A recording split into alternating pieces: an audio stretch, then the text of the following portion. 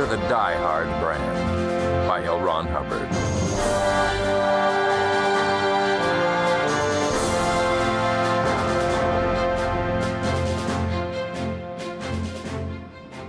Chapter 1. The night rider was nervous.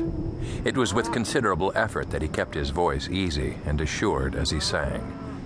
2,000 longhorns, bedded down on the strange range country of Montana, moved restively, still upset after the dangerous crossing of the Missouri that day. Summer lightning flashed in bright brass sheets along the horizon, momentarily showing up the semicircle of rimrock which surrounded the bedground. The mutter of thunder growled across the sky. Bunched-up clouds shot nervously across the face of the moon. The weary young trail hand knew there would be trouble before morning. Sit down, little cows, and rest your tails, and forget all about them dusty trails.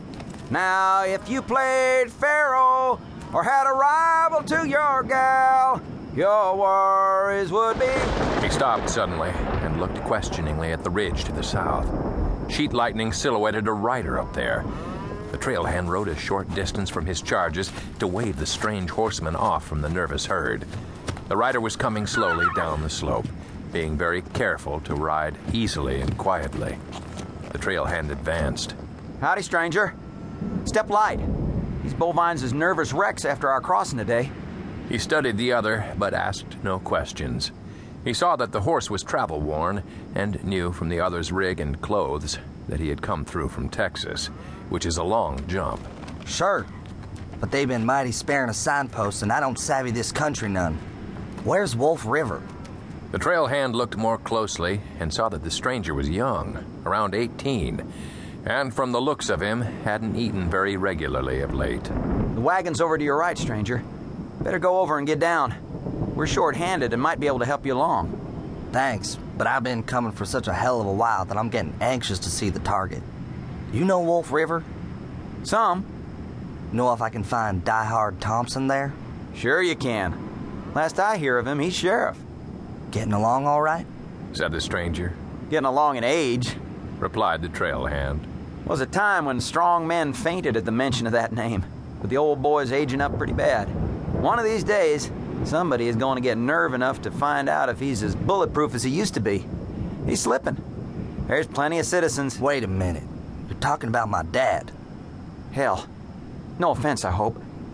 I didn't know Diehard ever stopped practicing the draw long enough to have a kid. He stopped uncomfortably. Cookie'll fix you up if you drop over. You'd be plumb welcome to drift north with us, Thompson. The youngster shifted wearily in his saddle, and the trail hand noted the absence of all weapons. Guess I'll be swinging on if you'll wise me up. Sure. Keep the pole star on your left a little. Wolf River's about 60 miles, and if you miss it, you'll fall over the Great Northern Railway tracks. Much obliged. Be seeing you. The kid started a wide circle around the herd, picking his way by the flare of lightning. He was very thoughtful, and a frown wrinkled up his tired face. He traveled until he reached the other side of the bed ground and then looked up to pick out the pole star.